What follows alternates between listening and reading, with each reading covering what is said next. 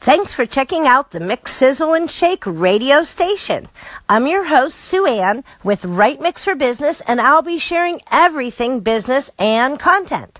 In yesterday's episode, I talked about expanding your creativity by experimenting and trying new things for your business. An example for me, of course, is doing this radio broadcast. So welcome to the Mix, Sizzle, and Shake episode 3.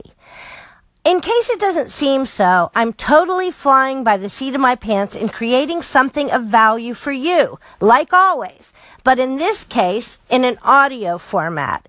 So, by simply jumping in the waters and testing out this new radio channel, I'm taking my own advice and I'm trying something new and something creative at the same time.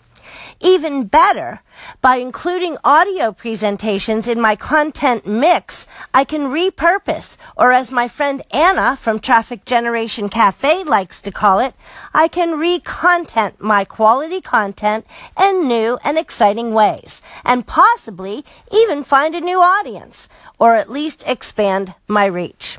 See, that's the thing about creating quality content for your business. Unless it's consumed, no one really knows how valuable it is.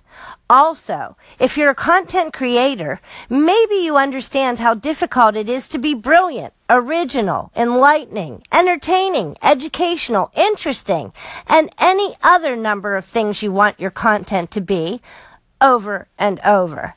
So when you repurpose your content and amplify it by sharing it in new ways to new audiences, you stand a chance of growing your reach, your traffic, and ultimately your business. I warn you of two things though. First, you have to try to maintain an attitude of being helpful and valuable in whatever form your content takes. It's of utmost importance, then, that the content you use in your re-content efforts really is top quality content, and that's from message to production. Secondly, I caution you not to let testing and experimenting and playing with new apps or technology take over your business focus or distract you from accomplishing your important business first.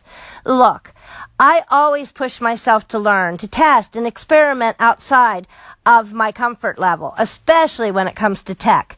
But generally, I set aside so much time per week on my schedule to do these kinds of things. I realize the importance of continually learning and growing, but I've also discovered how easy it is to get sucked into the vortex of that something new. Maybe the lesson is to go ahead and jump in. After all, things are moving fast, but at least align your experimentations and the time spent on any possible new process or technology with your current business goals and objectives. Be intentional in what you are creating and in how you spend time, so you are always moving forward. Always adding more mix, sizzle, and shake to your business, right? Thanks for listening. Have a good day. More tomorrow.